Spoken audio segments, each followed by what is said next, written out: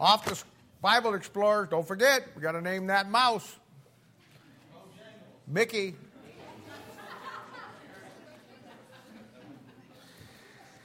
Well, if you have your Bible, let's turn to John chapter 11, shall we? And so far, we have developed this chapter as to its doctrinal application.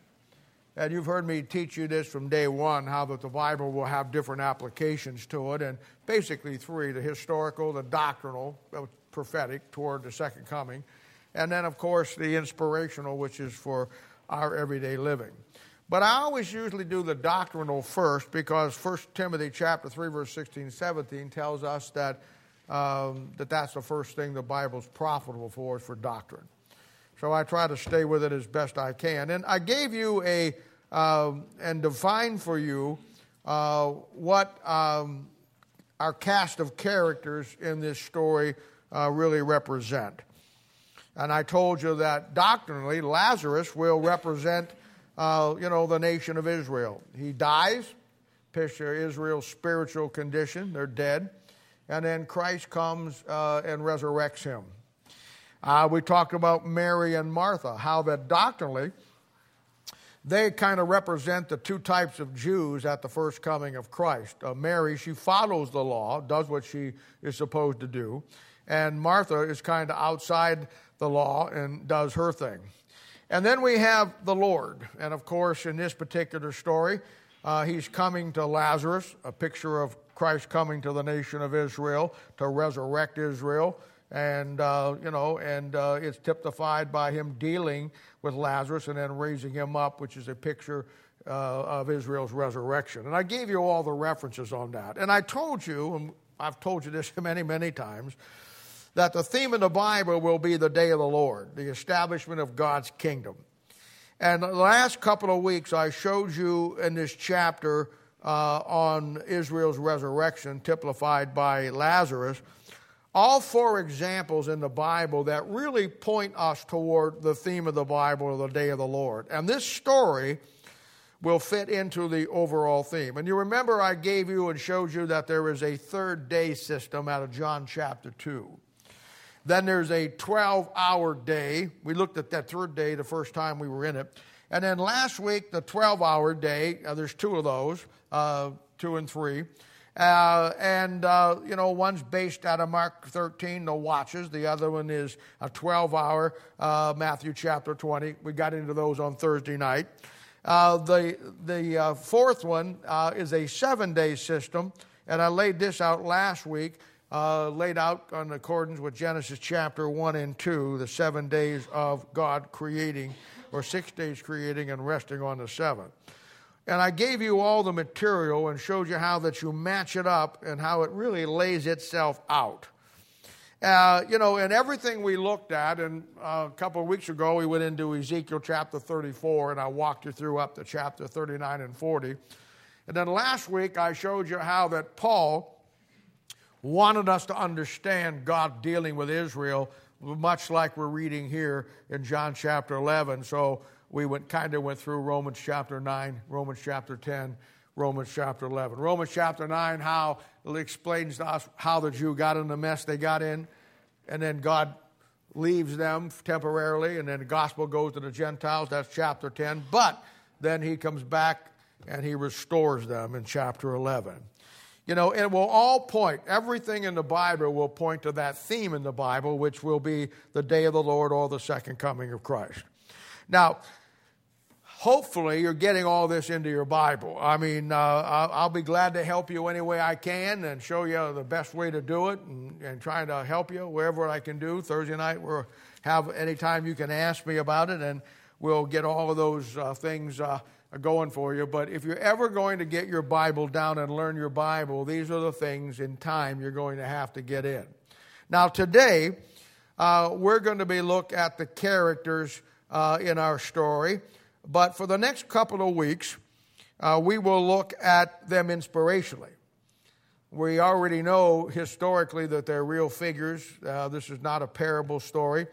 I laid out the doctrinal. Now I want to show you the inspirational side of these characters and how it relates to, again, to me and you, and what we can learn from it.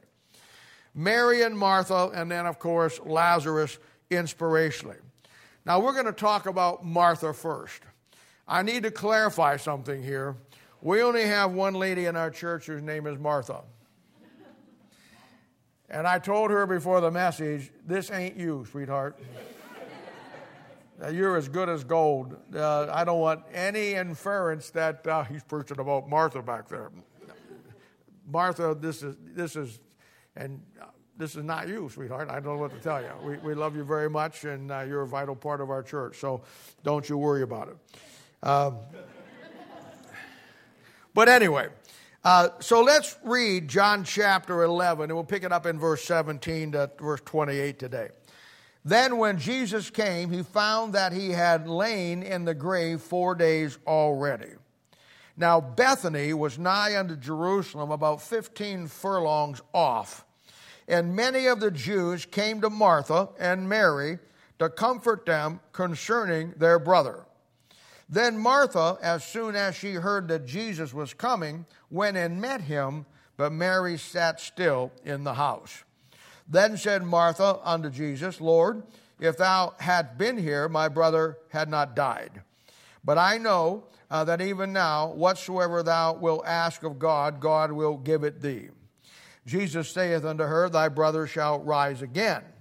Martha said unto him, I know that he shall rise again in the resurrection at the last day. Jesus said unto her, I am the resurrection and the life, that he that believeth on me, though he were dead, yet shall he live. And whosoever liveth and believeth in me shall never die. Believest thou this?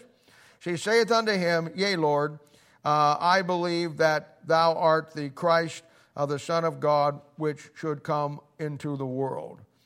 And when she had said so, she went her way and called Mary, her sister, secretly, saying, The Master is come, and calleth for thee.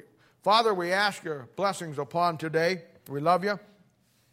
We thank you for all that you do for us. Thank you for our church, for the good folks that are in it and here today. Thank you for those on the YouTube out there that all around the country and literally around the world are listening today, that we might be a blessing to them. And many of them count this church as their own church because they can't find one wherever they're at. And we thank God for that and hope that we can always be there for them. But bless this time today. May we look at these things and apply them to our own lives and everything that we endeavor to do for you. And we'll be careful to give you all the honor and the glory and the praise. In Jesus' name and the sake we ask it. Amen. Now, doctrinally, as I said, Mary and Martha will show us two types of Jews at the first coming of Christ. And they seem to fit into that category. We talked about a while back in John chapter 2, the family of God, the 7 members of that family of God, and the household of God out of Ephesians 3 and Ephesians 2. And, you know, they fit into that category of the two types of Jews that are there when Christ shows up, and their perspective of the Lord Jesus. And Martha will show us the Jew who believes in God, but has left basically the Old Testament law. She is pretty much doing her own thing. Mary, on the other hand, will be a picture of the Jew who is following the law and looking for Christ in the proper place, in the proper time, the way that she should. But today, I want to move into the inspirational for a moment. For the next couple of weeks, I want to look at Martha today, Mary next week, and then Lazarus the week after that. And I want to see how these characters represent a picture of Christianity. Mary and Martha will represent for us the two types of Christians that you're going to find today in Christianity. And Martha will be a picture of 98% of God's people today that you're going to find. And what I want to do, I want to develop over the next couple of weeks some really good principles from the people that we're going to look at. Things that I think can really be a benefit to you and to me. Now, Martha, there's no question about it. She represents a Christian. She would be saved. She believes in God.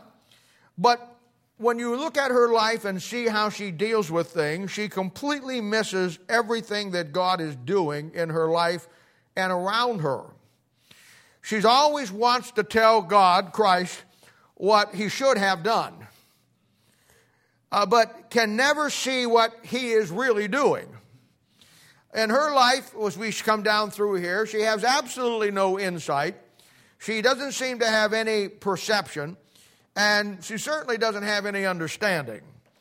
She's just like most of God's people today. She has no understanding of the great doctrine in the Bible, which we talk about here and teach, through our discipleship lessons, the great teaching on God's will versus God's plan for your life. She doesn't understand that. But yet most of God's people don't understand that. And, God, I hear young kids get up or people give a testimony, and many of them are adults and they're on the mission field or they're pastors, whatever. And when I hear them say something like this, it's kind of an indicator of where they're at in the Word of God. I heard a young guy get up one time that just got out, graduated from mission school, and he was going to be a missionary someplace. And he got up and he was giving his testimony in the church, and he began to talk about how that, it was so clear to him that God's will for him was to go to the mission field. And, everybody in the church, amen and praise the Lord and all of that. And he went on and on and on. And I thought to myself at that point in time, this is the problem today. And this is Martha's problem. God's will for your life versus God's plan for your life. We all think they're the same. We think that, that God's will is God's plan and God's plan is God's will. Now, let me just say this. God has a plan for every one of you. Every one of you, if you're saved, the Bible says that he hath begun a good work in you and will perform it unto the day of Jesus Christ. He has a plan for you. Part of you being in this church is my job, and the leaders in this church, is to help you grow, that God, through the Word of God, can show you what he wants you to do, God's plan. And this will be the purpose that we talked about a couple of weeks ago in Romans chapter 8, verse 28, where he says we are called according to his purpose. God has a purpose for your life. We've got a host of people here today, well over 100, and it's a thing where God's plan will be different for every one of you. God is not going to call you to do the same thing. If he did, I'd still be back in Canton, Ohio. God has a plan for every one of you, that when you got saved, you were called according to his purpose for your life, which is God's plan. And that's just what he wants you to do. My job, and the job of the leadership of this church, is as we grow together, that we help each other, and I help you get to that point in your life where God's plan, what he wants to do with you, becomes clear to you. And in time, you'll be right where God wants you to be, doing exactly what God wants you to do. I can't speak for you. I have no doubt in my mind that I'm exactly where God wants me to be, doing what he wants me to do. I found my purpose. I found God's plan for my life. But I'm telling you right now, the day I gave my life to the Lord and got up and said, okay, I'm going to start serving the Lord, I didn't know what that was. I went through tough times just like everybody else did. I wasn't sure what God wanted me to do. I was a young guy. I was seeing all kinds of guys that were older than me doing all kinds of stuff. I wanted to do it all. But I realized that that wasn't possible. And I remember one time I thought God wanted me to do this, and I thought God wanted me to do this. Some preacher would come in town and preach in the church, and he'd convict me about something, so I thought that's what God wanted me to do. And actually, none of those things is what God wanted me to do. But it comes to the point in my life where, the great example is 1 Samuel chapter 3, and we have to turn back there, but that's the great example and model for this. Young Samuel, he was probably one of the greatest prophets that Israel had. And God wanted to use him. God had a plan for him. But you'll see in chapter 3, The word of the Lord was not even revealed to him yet. And when God tries to call him, to explain to him, he doesn't get it. If it was not for Eli, who had his own problems, but in this case, Eli was smart enough to understand to give this kid good advice. And in time, because Samuel got good advice, he became a great prophet for the Lord, for God in the Old Testament. And it's a great thing. And it's a great example for you and for me. God calling Samuel to the work that God had for Samuel, and how God is going to call you. How you are going to figure out God's plan for your life, but then fulfill God's plan for your life. Now, that's God's plan. God's will be something else. Now, God's plan for everybody in here is different. He's not going to call the two people sitting together to do the same thing. But God's will be the same for everybody sitting in this room if you're saved. And this is totally lost today. You know, and as I said, I hear the guys get up and give a testimony. Well, I think God's will for me was to do this or to do that or to be this or go to the mission field or be a pastor or build a church or be an evangelist. No, that may be God's plan for your life, but that's not God's will for your life. God's will for you and for me will be the same. Where God's plan will be different for everybody, God's will be the same for all of us. God's plan is whatever He wants you to do. God's will is for you and for me to be more like Jesus Christ every day of our lives. That's God's will. God wants you and me to grow into Him. And the problem is, and this is where you get into the mess with it, God's will never be anything you do for God. God's will only be what you become for God. Christ-like. Getting God's mind, seeing everything in life from God's perspective, like we talk about all the time. Understanding that God has to change our viewpoint of the world before we can ever reach it. We can't look at the world and go out and try to win it to Christ with the same thinking that we had before we got saved. And getting saved isn't going to fix that just like that. There has to be a process. Now, God has something that He wants you to do.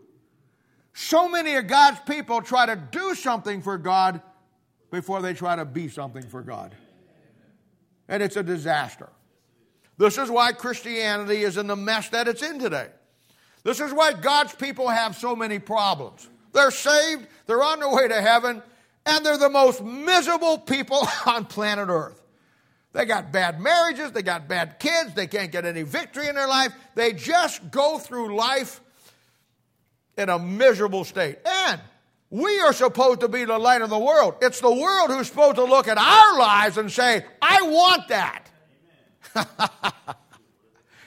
God's people's lives today aren't much different than the world's lives, except one going to heaven and one going to hell. But at the end of the day, there's nothing changed. And it's because of things just like this. God's people go into churches where the pastor gets up there and doesn't delineate, and I don't know what delineate means, but I heard it on TV last night, doesn't separate the two, doesn't explain the two, that you have an understanding that God does have something He wants you to do, but you'll never really do it till you first be what God wants you to be. And that's more like the Lord Jesus Christ. This is lost today. You went to the average Baptist church in this town and asked the average Baptist preacher about this, he wouldn't have a clue. Don't even waste going to the neo-evangelical crowd. They're too busy in their coffee shop, and I can't really say that much anymore, can I? Because we got a coffee shop downstairs. Ours is better. I blessed the water before we put it in down there. I'm just telling you. More like Jesus Christ today. When I was growing up and learning the Bible, every New Year's, Mel Sabaka, my father in the Lord, would preach a message. It wouldn't be the same message, but he would say some of the same things. And he'd always ask this question. What's different about you this New Year's than last New Year's? Do you know more about Him now than you did last year? Are you closer to Him? Do you understand the Bible more? What changed between last New Year's and this New Year's? And of course, the answer to that with most of God's people, not a thing. Well, that's not true. More problems. More issues. But you see, your life and my life forever fulfill what God wants us to do. It has to be fulfilled in the process of what God wants us to be. God has a plan for your life. Again, something that He wants you to do. A work for the Father. We've seen it in the last couple of chapters. But the only way you can fulfill God's plan is to be first fulfilling God's will in your life. And I'm saying again, God's plan will be different for everybody in this room if you're saved. But God's will be the same. You do something for Him only being something for Him. Allowing Him to change you, direct you. That's how you find out what God wants you to do. You don't just get to decide for yourself. You realize the decisions that we've all made in life or what we wanted to do usually didn't work out very well. And yet we think that once we get saved, we can still decide what God wants us to do on our own. No, you can't. He has to show you that. I actually had a guy one time call me on the phone so excited that he found out that God gave him an answer. And I said, well, I always like to understand that. And I said, how? He was driving down the road and he saw it on a billboard. And that's how he got his answer. Now I'm going to tell you something. That's not how God will give you what He wants you to do. You have to get the same heart that God has. You have to get the same mind that God has. You have to get on the same page that He's on. And then through that, becoming what God wants you to be. God's will for your life, becoming more like Christ, He'll reveal to you. I can't tell you the day God told me, this is what I want you to do and this is where I want you to go. It doesn't work that way. It would be a lot easier to explain if it did. It's a process. It's something that that God doesn't call you on the phone. Listen to me. It's something that you grow into. And one day you just know. All the pieces come together. I could stand up here for the next hour and tell you all those pieces, how they fit into my world that got me where I'm at today. But that's what He does. And Martha is an incredible picture of a Christian trying to do something for God without ever being something for God. She tries to do God's plan, but she doesn't have any understanding of God's will. Now let's take a look at her through our trained eye. I watched a sci-fi movie this week. I like sci-fi movies, especially the old ones, back in the 50s. Most people don't know why there's a theology behind the 1949-50 sci-fi movies. Most people don't know what the theology is behind it, but there certainly is. I don't have time to get into it this morning. But the one I watched was this one. Oh, it was made in 1988. It was called They Live. How many have seen that movie? It's about, you walk around town, you walk around the country, you walk around this, and everybody looks normal. But what has happened is aliens have invaded. And they took on the forms of human beings. And you can't tell who's an alien and who's not. But they designed these special glasses. And when you put them on, normal people and alien people, the aliens look horrible. And the aliens know that, and so they're trying, it's a whole thing where they're trying to get all the glasses. And I thought to myself, boy, wouldn't it be great if we could come up with some spiritual glasses that we could put on and just read the Bible and see what it's really doing? That'd be the most wonderful thing. I mean, I see that movie and I think to myself, there's probably more truth to that movie than we know. but we just don't have the glasses yet. But I thought to myself, wouldn't it be a great thing? Because I talk about the trained eye and looking at the Bible. Wouldn't it be great if we could just bypass all that, put on a pair of glasses, and whoa, there it is. Well, it ain't going to happen that way. So we all need to work to train our eyes and to see what's really there. Now, to start with, let's get a defining verse on both of these gals. That's where we want to start. That's how I do it when I do a character study. I'll look for a defining verse on that person. Now, we're going to talk about Mary and Martha, and they both have their defining verses, and fortunately, it's found in the same verse. Verse 20 of chapter 11. It says, "Then Martha, as soon as she heard that Jesus was coming, she went and met him. But Mary sat still in the house." Now, in our story, you know this by now, there's a tragedy that has happened. They've lost their brother, Lazarus. He got sick, he died. And he's been dead now, according to the narrative here, 4 days. And if you read a little farther, he's getting a little ripe. He stinketh. And it doesn't look like much in this verse. It really doesn't. But verse 20 is what I call a telltale verse based on biblical principles of how that we, when a tragedy befalls us, how we should respond to it or we're going to react to it. To any tough situation or tragedy that's going to fall in life. Now, I'm just going to tell you this. We're all going to go through tough times in some way or the other. Many of us already have. We're going to lose loved ones. Things are going to happen. Your day is not going to work out. You're going to have something that's going to befall you that is not pleasant, and we're going to have to deal with it, just like here. And when I see this verse, the first thing I see about Martha here, and let me develop this, stay with me here, she has no patience to wait on God to get there. She hears he's coming, and she goes out to meet him. Now that looks, without a trained eye, that looks like that might be a pretty good thing to do. But hey, stay with the Bible here for a minute. Now, first off, going to meet Jesus will not change anything.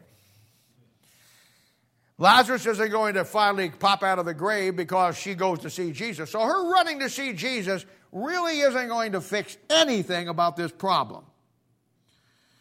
As we continue on and look at this thing and see her, we're going to see the kind of person Martha really is. She wants to be the one who is seen by everybody walking into town with Jesus. Martha has nothing spiritually going on the inside. It's all about her on the outside. And for her, once she hears he's coming, she runs to meet him because she wants that look at me attitude of I'm coming into town with the Lord. We already know that many, many people are coming around and comforting them, so there's a crowd here. It's important for Martha to be seen with Jesus like she's something special. Martha, we'll see this, is in this for the show of it all. She wants to be seen as spiritual, but she's not. She cannot, as we will see, understand what God is really doing. She can't understand that this whole scenario has been set up by God for him to get the honor and glory of it for the nation of Israel. It's all about her. She's always talking about what she's doing and then what everybody else is not doing.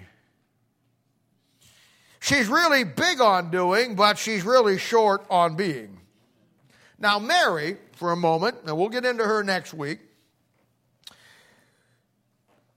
The Bible says in verse 20, but Mary sat still in the house. Now, I don't know if you're trained eye picked this up, but that word still is in italics. That means they put it in there to show you something. Got to catch things like that.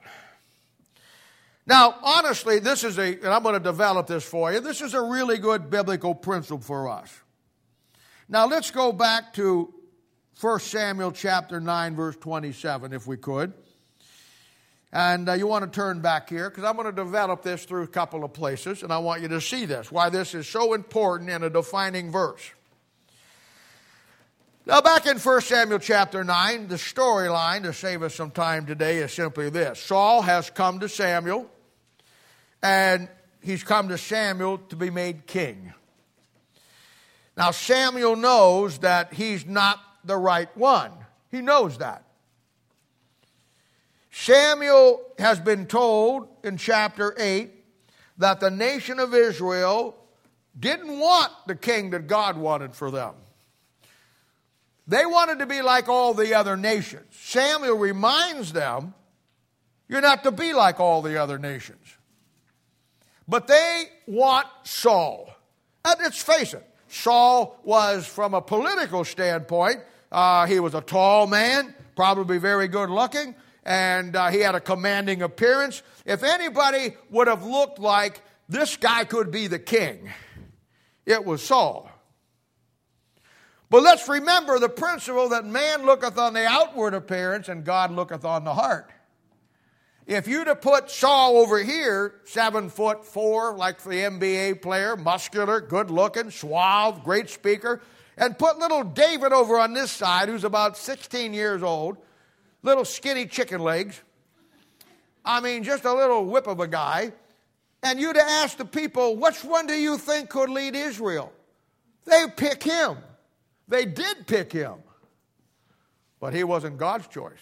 So, getting ahead of myself here because I like this story. So Saul comes to Samuel to be king. Samuel has been told that Israel wants a king after all their nation, and he's upset. It's recorded in the Bible where him and God are having a dialogue about it, and he's not happy about it. But I want you to look in chapter 9, verse 27. In the midst of this controversy, look what God told him. Verse 27. And as they were going down to the end of the city, Samuel said to Saul, bid the servant pass on before us. And he passed on, but stand thou still a while, that I may show you the word of God. You see, when you're moving all the time, when you're always trying to take charge, when you're always trying to do something, God can't show you anything.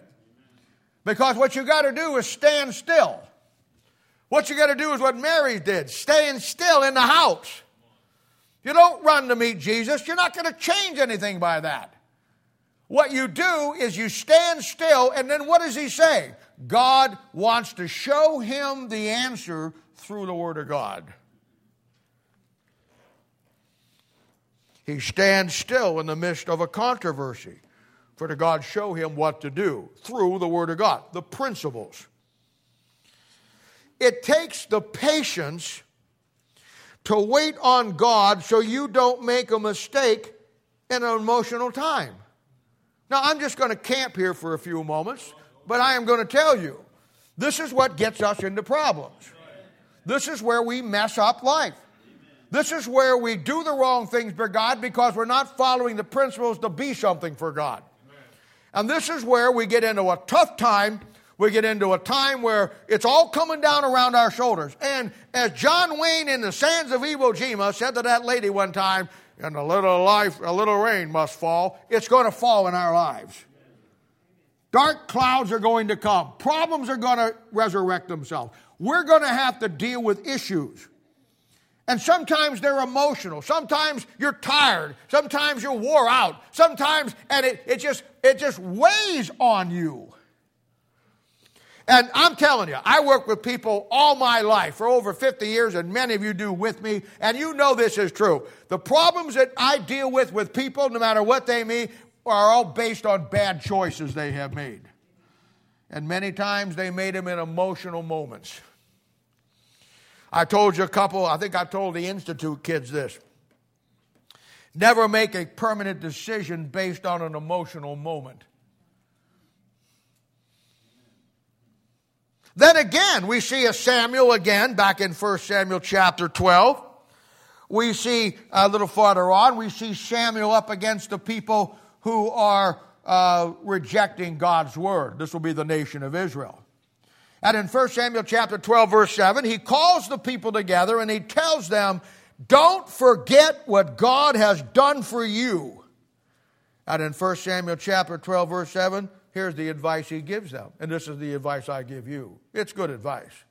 Now, therefore, stand still, that I may reason with you before the Lord of all the righteous acts of the Lord which he did to you and to your fathers. In any crisis, stop, be still, stand still, and remember how God brought you through the other areas in your life that you thought you'd never get through. Now, here's the problem. In most of God's people's life, they don't have any of those, because their whole life has been one bad choice after the other. Their whole life has been a compounding of interest on the problems that they have invested in. And they never learn to stop, to stand still. Let God show you through the Word of God what he wants you to do. You make your decisions on what God has done for you in your life, not on the circumstances you find yourself in. Boy, that is so crucial. Because we're in a bad deal and we think we have to react to it. We think we have to do something. You never do it that way. You stop, stand still, and you look how God has delivered you. And you make your decision based on that. Who has time for that? Like one time I talked to a lady and I tried to get her a biblical plan. She was all kinds of emotional all over the place. And I said, ma'am, I called her and I said, have you been in the Bible like we said? She says, oh, I can't. She says, I am so nervous I don't have time to get in the Bible. Well, there you are. There you are. She says, she says, I can't sleep at night. She says, I've tried to take pills to get me to sleep. I even tried a stupid thing my mama said that I started to count sheep. And she says, none of that works. And I said, none of that will work. I got to think, if you can't sleep at night, don't take pills, don't count sheep. Talk to the shepherd. Stand still. Let God show you what he's doing.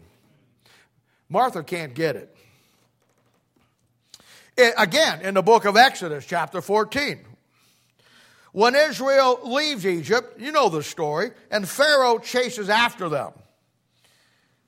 God opens up the Red Sea, they get across, and then they look back, and the Red Sea is still wide open, and here comes Pharaoh hot on their heels. They're afraid, they're fearful. Who wouldn't be?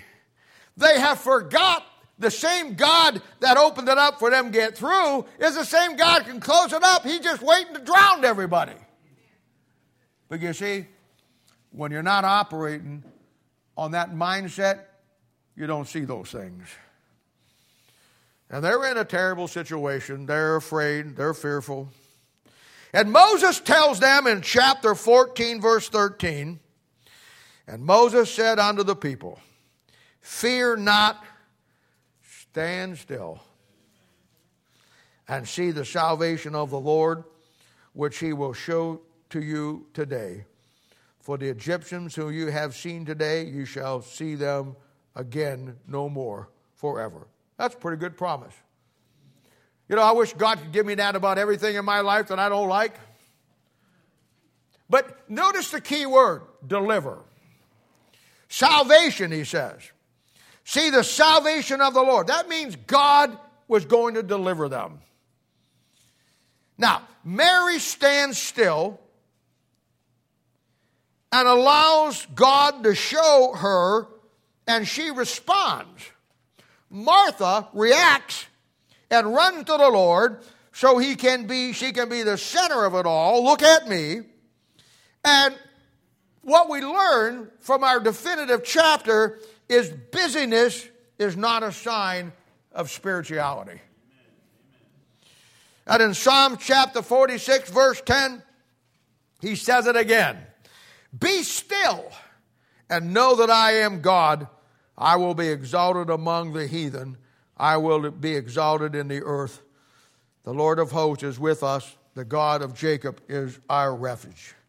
And I want to tell you right now, that is a second coming deal for somebody in the tribulation to wait on God and be patient. But I'm going to tell you right now, time spent in a crisis being still and waiting on God is never time wasted. Yes, sir. It never is. Now, having said that, that's easy to say. It's easy for me to say up here. But it takes time to develop that, doesn't it? That still stand for God. It takes time to develop patience. You know the biggest problem? We all have our sub-level issues, but I'm going to tell you what all of our problem is, and that is we are not patient. It's just that simple. That's human nature. One of the hardest things to do when things go south in our lives is to try to take charge and to fix it. And we have never learned at understanding the trials and tribulations in our lives. It isn't the fact that something bad happened in your life and my life, that God, if somebody ran in the throne room and said, "Hey, Lord, do you know what happened down there with Bob?" "Oh, no, I was looking over here in Afghanistan. What happened?" "Well, really? No." He knows. Nothing comes into our lives that he is not aware of.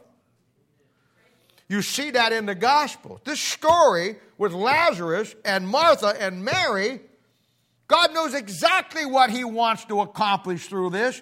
Mary gets it. Martha can't ever get to it. She's too busy being. She's too busy running around doing everything. She's too busy wanting everybody to see who she really is. Oh, Martha just has no patience. She won't wait to see how God will get the glory out of this with the death of her brother. She has to run to him. No, she just wanted, and I'll say it again, she just wanted everybody to say, "Whoa, there's Martha walking into town with Jesus. Wow, she must be something." I mean, Jesus probably called her, nobody else. No. And I want to tell you, the look at me Christians will always be around us. They're always showing you what they got, always showing you this. I got this, I got this, I bought this, I have this, I have that, I have this, oh, this, I did this, I bought this, I got this, I got this, I got this. Look at all that I got. And you know what? At the end of the day, the judgment seat of Christ, it's all going up in smoke. The only thing that matters is what's going on inside you today.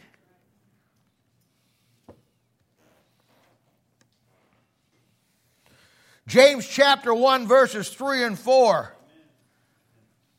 He says, "Knowing this, that the trying of your faith worketh patience. But let patience have her perfect work, that you may be perfect and entire, wanting nothing." Patience will, when you let God develop it, when you develop it into your own life, when you discipline yourself to do what, stay still, look at what he has done in the past. Don't judge where you're at with God with a situation you're in now. Judge it where you're at now on what he did for you the last time you were here.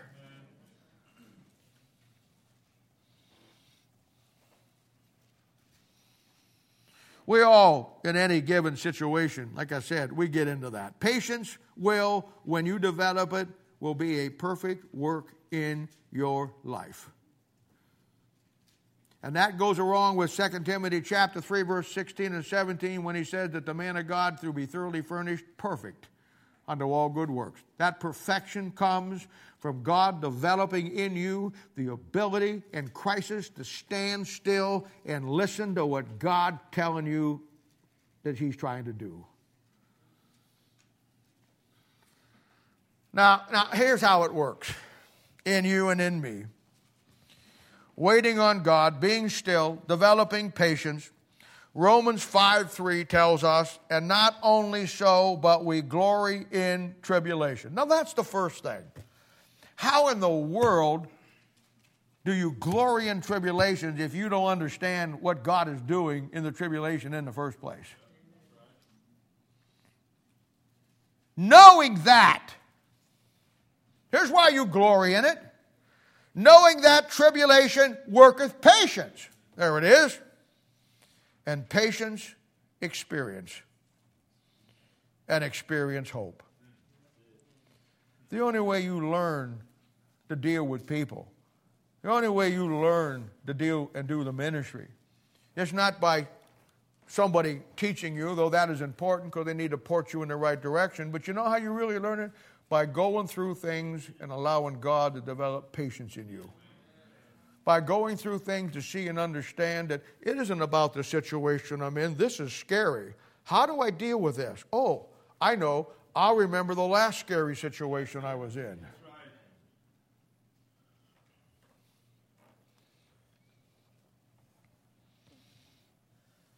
And in Titus chapter 2, verses 1 and 2, it tells us that the mature Christian is sound in three things. He's sound in his faith. He's sound in his charity. And he is sound in his patience. And as you grow in the Word of God, you will learn the patience of being still. And God teaching you, giving you experience, developing you through it. I can teach you the Bible. We can have Bible Institute till the cows come home, people ministry, Bible study on Sunday morning, and I can give you everything in the world. But I am going to tell you what, it's like going to driver's ed class. Now, we never had that when I was in school. But most of you had to go to driver's ed. Sometimes they give you money off your insurance. Sometimes it's required. I don't even know what the deal is now. But you know, you go to classes and they have somebody up there telling you about driving and tell you about this and tell you about that. And they show you movies about how not to go too fast or all those things. Show you all this stuff. And around prom time, they'll always bring in some wreck car that 9,000 people were killed in and put it in the front of the school so you drive safe on the prom. But I want to tell you something. I'm not saying that's bad, and I am not saying they shouldn't do that. But I am going to tell you this. You'll never learn to drive that way. How you learn to drive? You get behind the wheel, and you drive. You learn by experience. You learn by realizing that you have a tremendous weapon in your hands that weighs about 3,000, 4,000 pounds. It has the ability to go 100 miles an hour and will leap tall buildings at a single bound. And you can kill people with it. You learn by doing. You learn by having the experience of driving that car. And I'm telling you, you will never learn your Bible completely from all the good Bible that I give you. You know how you learn most of it? By going through some tough times and letting God bring you through it. By learning that He was there for you yesterday, He'll be there for you tomorrow, and He'll certainly be there for you today. By understanding that the reason why we get so whacked out and make bad choices, we don't stand still. We don't have any patience. We want to jump in and fix it ourselves. Or we want to make some stupid decision that we think is going to be the right one, and down the line, well, we see that didn't work out very well for you, did it? And I am just telling you.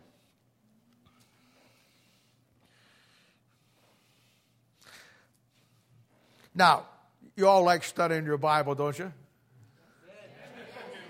The front row does. You all like studying your Bible?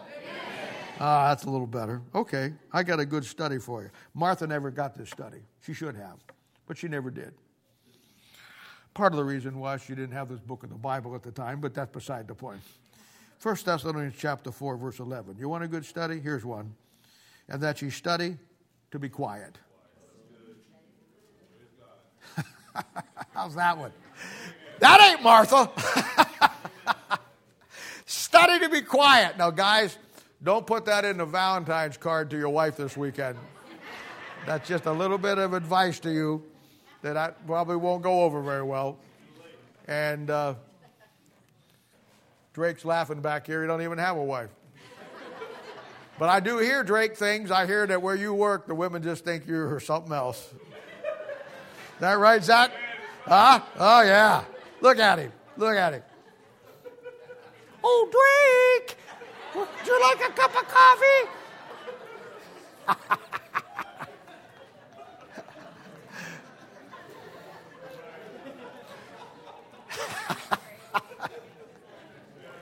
Oh, I love you, buddy. You're my pal.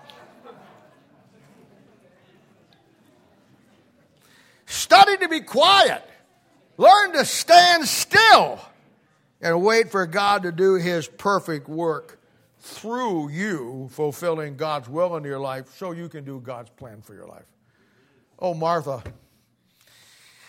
She just ain't got the patience for that, man. She can't wait and see what God is going to get the glory out of this. She has to go to Him. And boy, I'll tell you what, she just wanted everybody to see, I'm walking into town with Jesus. Now, Mary, on the other hand, and we're going to look at her next week, she does what we are told to do, again, not only the places I showed you, but along with that, Luke chapter 19, verse 13. She stands still. She develops patience, and then, as the Bible says in Luke 19, she occupies till He comes. She just keeps on being what she's being and doing what she's doing. Just stand still and see what God is going to do to get the honor and glory out of all this, and we have to grow to that point where we let God do that. Now, that's what we do here. That's one of the things that discipleship, Bible study, getting hammered every week on Thursday night and Sunday morning, it drives you, some of you, to the point where you finally get it. Because in every church in Christianity, you have Marys and you have Marthas. And, the real question today, are you a Mary or are you a Martha? I tell you, you decide. Amen. Now, look at verse 21. Then said Martha unto Jesus, Lord, if thou hadst been here, my brother had not died. But I know that even now, whatsoever thou wilt ask of God, God will give it thee. Now, she's completely missing the whole picture here. One of the things that I like here in verse 22, which kind of details her a little bit, she says this a couple of times, but I know. She don't know squat. She can't see it from God's perspective. She only sees it from hers. The pattern, all He has done so far for Israel is right in front of her. She has seen from the start of His earthly ministry that He has raised dead people. He has said 1,000 times, I have come to bring glory to my Father to the nation of Israel. She has absolutely no spiritual insight. I mean, hey, he could have, he waited 3 days before He came.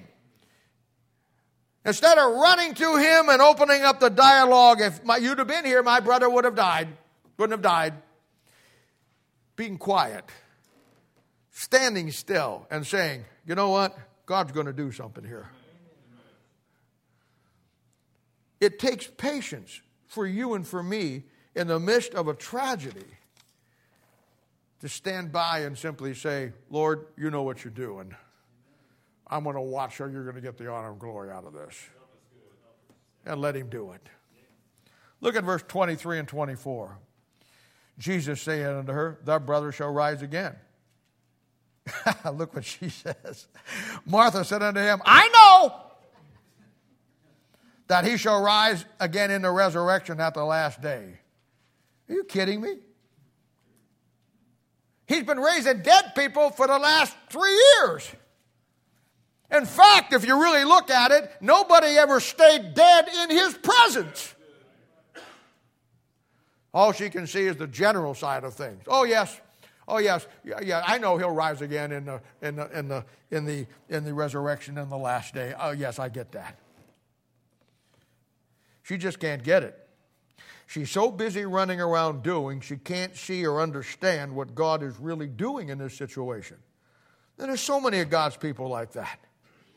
I mean, they just, God wants to do something. He began a good work. And sometimes some of the best work God will do in your life and my life is through the tough times we have to go through. We want God to use us in the good times. Oh, if we all won the lottery, we'd say, God, thanks for using me.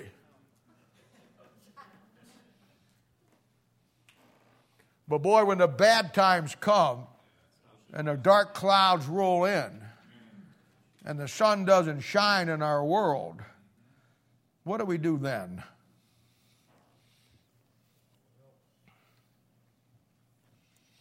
Now look at verse 25 and 26. The Lord tries again. Jesus said unto her, I am the resurrection and the life. He that believeth in me, though he were dead, yet shall he live. And whatsoever liveth and believeth in me, whosoever shall never die, believeth thou this? He tries again. He said, hey, Martha, I'm the resurrection. I came to do the work of the Father and raise him from the dead now. Not the last generation. I have been doing this. I have said it over and over and over again. This is why I'm here now. What, you missed Sunday school? You don't get it. I've been raising dead people from the start of my ministry. Forget the last day. I'm here now. I'm life. I'm light. Who believes in me shall never die. What's this about the resurrection in the last day? You don't get it. This is my sign to Israel. You've been missing Bible study or church on Sunday? I'm here doing what I'm doing, the way I'm doing it, through this tragedy in your life, so God can get the glory. What part of that don't you understand? Look at her answer, verse 27. She says, Yea, Lord, I believe that thou art the Christ, the Son of God, which should come into the world. Second verse, same as the first. She just can't get it. All she can see is everything about God in the Bible in a general context. There's no insight. There's no depth. He's come to Israel, and he's come to Lazarus to raise him from the dead, so that everybody in Israel will see that he has the gifts that were talked about in the Old Testament to be the glory of God through Christ to Israel. No understanding of what God is doing, how it affects the people around her. She cannot see the big picture of how God has a plan and wants to use the death of her brother and then him coming to that brother, resurrecting that brother for the glory of God to Israel. And God wants to do his ministry through us and through our own situations. But we got to get on the same page. We have got to quit looking at the tough times and the tribulation. And I know we cause a lot of them ourselves. I get that, bad choices. But I want to tell you this. God can even use the stupid things that we do and make the wrong choice to get honor and glory out of you, get your head straightened out and understand what's going on. You don't have to live in the mistakes that you've made all your life. There is a way out. Now, it may take a while to get out, but you know what? God will give you a plan. When I deal with people that come over and they have issues in their life that they're really struggling with, and a lot of times the issues, go back 10, 15 years, man. I mean, they've got some things going on. And they want to do what's right, and I can appreciate that. And as long as somebody wants to do what's right, I'll go the distance with you. And so I will tell them. They'll lay out everything, and they'll tell me about this and about that and all the mistakes they made, and I get all that. And I don't really care. I always tell them this. I don't care what you've done. I don't care where you've been. The only thing I care about is where do you want to go from here. Amen. And I'm going to be honest with you. I can't go back and fix all that today. I can't go back and undo some of the things you've done. I can't do that at 1 hour setting today. But what I can give you is this. I can give you a plan to get out of it that you'll never have to make another bad choice in life. And you know what, folks? You know what the greatest thing that will get you out of the messes that we're all have been in our lives? Is to quit making bad choices. If you just quit making bad choices, if I just quit making bad choices, and we start just making good choices, in time we'll outdistance the bad ones. But it takes patience.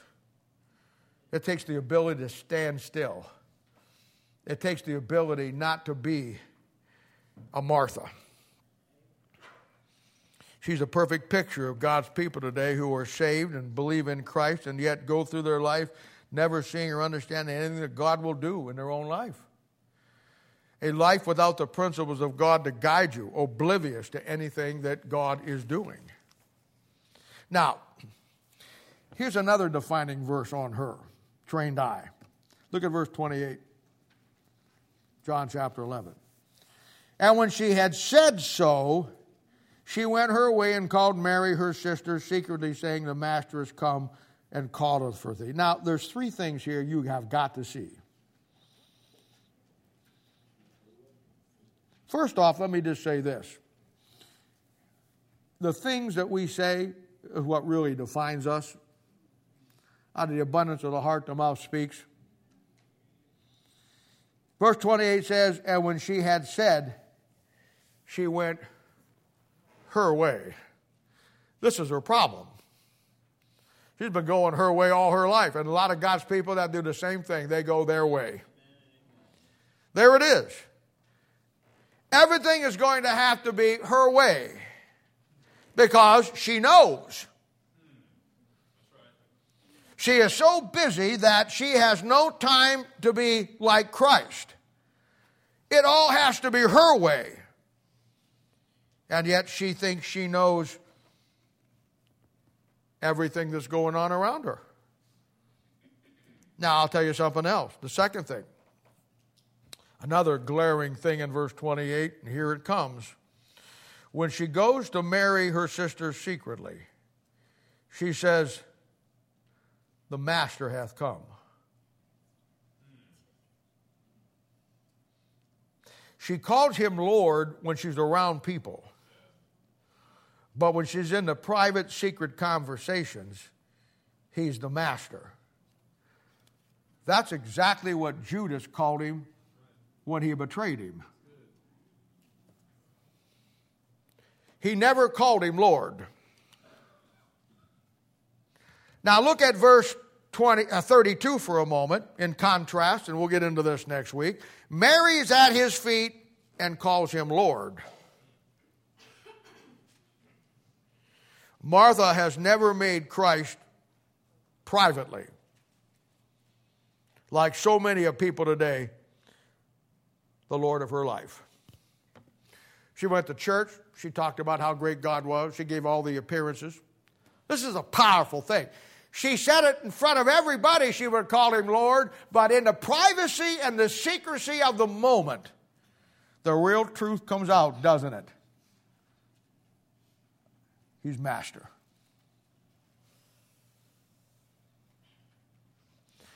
Martha has never made Christ Lord of her life. It's always been her way. Now let me ask you, you see yourself in any of this? Do I see myself in any of this? Now the third thing, gotta love this.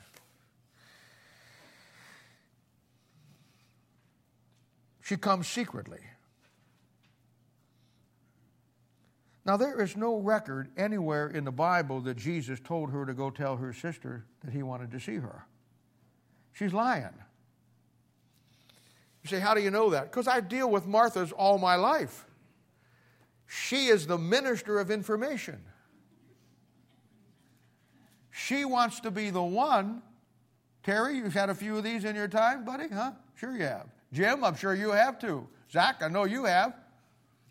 We kill them together. But she wants to be the one to come secretly.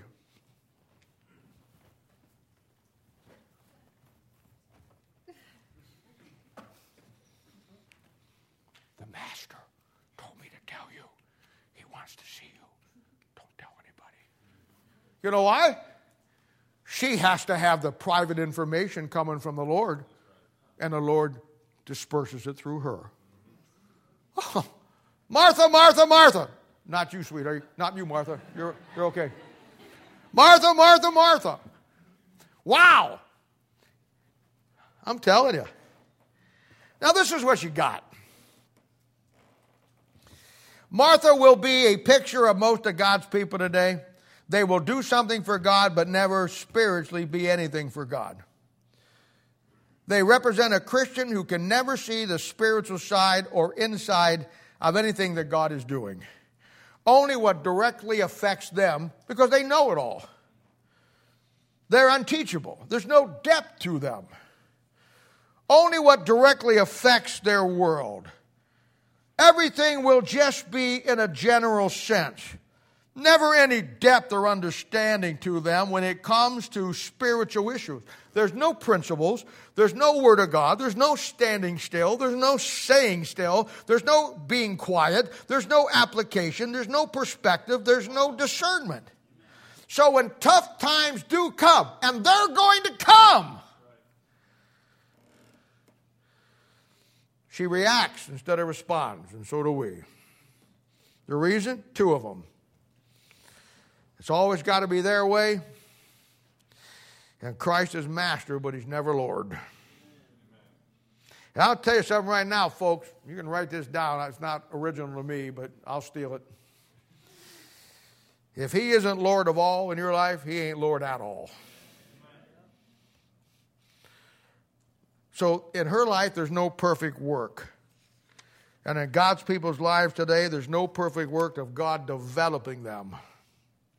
Now, in the few minutes we have left, to get a complete picture of all this, we need to go to another passage that deals with our beloved Martha again. It'll be Luke chapter 10, verse 38 through 42. And we're going to pick up Martha again. Be careful, she's heavy. And it came to pass, as they went, that he entered into a certain village, and a certain woman named Martha received her into her house. And she had a sister called Mary, which also sat at Jesus' feet and heard his word. But Martha was cumbered about much serving, and came to him and said, Lord, dost thou not care that my sister hath left me to serve alone? Bid her therefore that she help me. And Jesus answered and said unto her, Martha, Martha, thou art careful and troubled about many things, but one thing is needful, and Mary hath chosen that good part, which shall not be taken away from her. Wow. Here we go. Now this will be another defining passage for us on our dear lady here. And again, the Bible will always define us by what we say. In verse 39 and 40, Mary is at the feet learning his word. We'll get into her next week. Martha is cumbered about with much serving. Mary will be still at his feet learning his word. Martha is running around all over the place trying to impress the Lord with all she's doing. Mary is learning. Martha is laboring. Martha is worrying. Mary is worshiping. Martha is busy doing for God. Mary is busy being something for God. Now watch this. Verse 40. Bible says she's cumbered with much serving. I'm sure she was. Now the Lord is there, and she's trying to impress him. Oh, I could just close my eyes and see the scene. I mean, she is out there, Lord's sitting there just checking it all out. Mary's down at his feet, and learning the word. And Martha, she's bouncing back and forth like a rubber ball off the wall, man. She's just all over the place. She's just doing. And she's doing while she's looking to see if the Lord's watching. And then she's coming back and he's not watching. And he's not watching. And she's trying to impress him with her labor. Now, when he doesn't nominate her for the Christian of the Year award, she finally has enough, and she has to go to him in verse 40. And she says, Lord, I don't get it. Don't you care that my sister hath left me to serve alone? Well, first of all, from the story, it's only her, Mary, and Jesus. What we got? We feeding the cars going by on the road or what? See, it isn't about that. It's about the Lord wasn't watching her. The Lord wasn't saying to Mary, Mary, you're doing good, but you need to be like Martha. Martha really has it down. Look at her go. Why, I'll tell you what, she's baked the cookies, she's put the cake in the car, she's washed the chariot, she's fed the horses. She's really doing good. In fact, she's probably going to get Christian of the Year in Time magazine. No. He says nothing. You know why? God, for any potential Marthas out there, God isn't watching you. He's too busy focusing on who's sitting at his feet learning the Word. That's where he's at. So she goes to him. Lord, dost thou not care? My sister hath left me to serve alone. So many of God's people like this. So busy doing ministry. They get the same attitude. Look at me. I'm doing it and you're not. Well, I've been a Christian for 20 and 30 years. I mean, you haven't done what I'm doing. And I watched what you did, and that's not the way you do it. That's not the way I would do it. And I know because I'm a strong Christian and I've been in this business a lot longer than you. You should be like me. Why, you know what? If my favorite character in the Bible is Elijah on the mountaintop standing all alone and saying, oh, Lord, look at me. I'm standing all by myself serving you. There's nobody with me. And the Lord says, I got some bad news for you. There's 4,000 over here that have not bowed the knee to Baal. Hey, guys, you're never alone. And God is never going to see what you do without you being what he wants you to be first. It's just simple as that. And the Lord says to her in verse 41, Martha, Martha, thou art careful and troubled about many things. Now let me translate that for you. I got my Greek lexicon out last night and broke this down into Greek. Amazingly, he said the same thing in the Hebrew, so I got to make it up. He says, Martha, I love you, hon. I really do. I love you to death. But you have got to get your nose out of everybody else's business. You have set yourself up as the Holy Spirit of God. You think you know everything. Why, you ran out there to see me for the reason that you just wanted everybody in town to see you walk in town with me.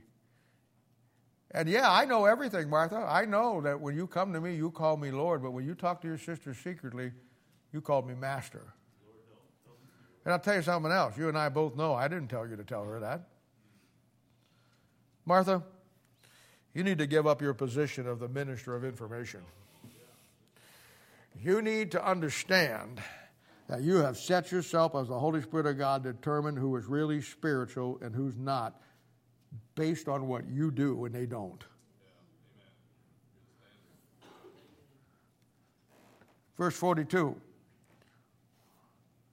What you really need to do, Martha, and I know this is going to be tough for you. You may not come back to church.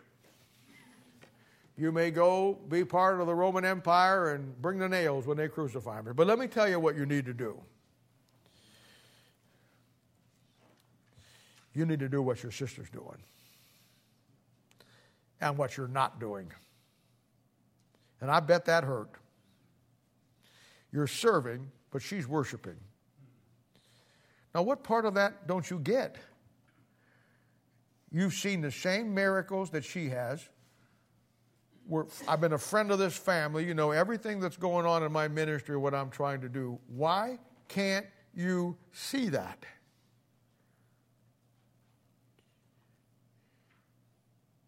And then he says, she's got the good part. You see, she had the will of God. That's the good part. The good part is not what you do. The good part is what you are. The good part is not what you're serving. The good part is where you're at. Are you at his feet? Are you learning and worshiping? Or are you running around all over the place pretending that you're spiritual? She's got the good part. She's got the will of God down. And you know what, Martha? That can't ever be taken away from her. It can't be taken away from her because it's what she's built and I've given her and we're working together on the inside. That perfect patience. It's on the inside. Nobody can take that from you. They can take your ministry from you. They can take your church from you. They can take everything out there that you do. But what they can never take is what you and God have built on the inside. And when you and God build it on the inside, I guarantee you, it doesn't matter what man says or does to you.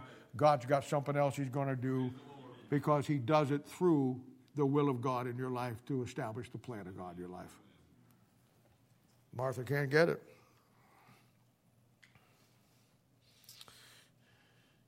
And he says, you're missing the good part, hon.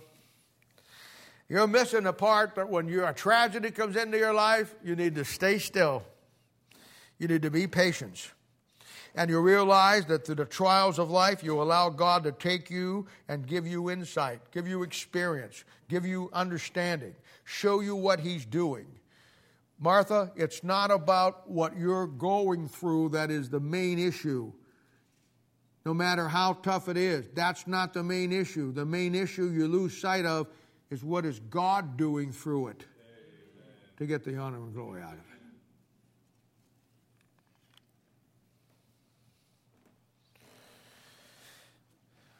Now, this is the real meaning for us when the Bible says being one with Christ. Seeing on the inside, getting discernment, getting perspective, seeing what God sees that nobody else sees.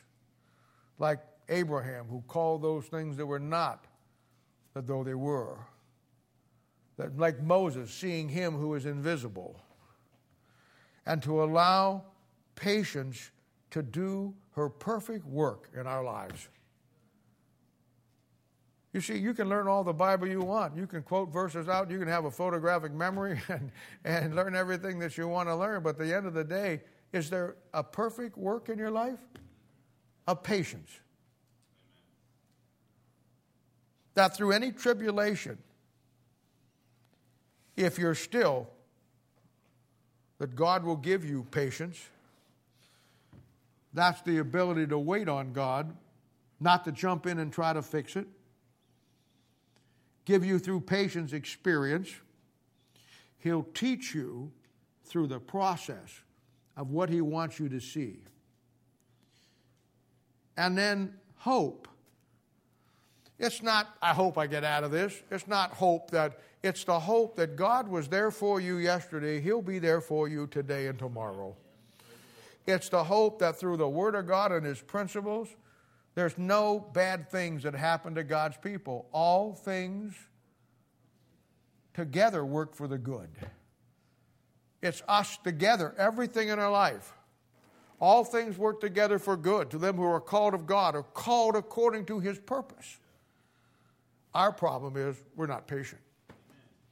God can do a work in you, but He can't do a perfect work. Now, I don't know about you, and I can't speak for you. I don't want God just to do a work through me. I want the perfect work. You know why? Because I got the perfect God, so I need the perfect work. And I'll tell you something else. I got the perfect Bible, so I got to have the perfect work. I'll tell you something else. I want my millennial inheritance to be perfect, so I'm going to get the perfect work. See, it all goes together. But it's not about what we do. It's about what we are. Allowing God to take us. You know, I always thought about when the devil came before God in Job chapter 1 and again in Job chapter 2. I always amazed me when the Lord says to the devil, what you been doing? And he says, oh, I've been walking up and down on the earth and going to and fro from it, just checking things out. Now, Job went through some tremendous times. He went through things in 7 days that you and I will never go through in a lifetime. But the thing that's amazing to me, that it wasn't the devil that brought Job's name up. It was God who brought Job's name up. Out of the clear blue. Walking to and forth, going down, checking things out. Out of the clear blue, God says, hast thou considered my servant Job? You see, God had a message for Job. But He wanted to use the devil to be the delivery boy of that message. And sometimes when we go through tough times just like that, we get so caught up with the delivery boy, we never get the message. Patience. Being still. Just letting God be God. Realizing that nothing is going to happen to you that He doesn't want to happen, and whatever that is needs to be okay with you and me. And then let God get the perfect work out of it for you, for me, and for others. At the end of the day, God gets the honor and glory out of it. Okay, that's Martha. Next week, we're going to get into Mary. And then next week, we'll get into Lazarus. Well,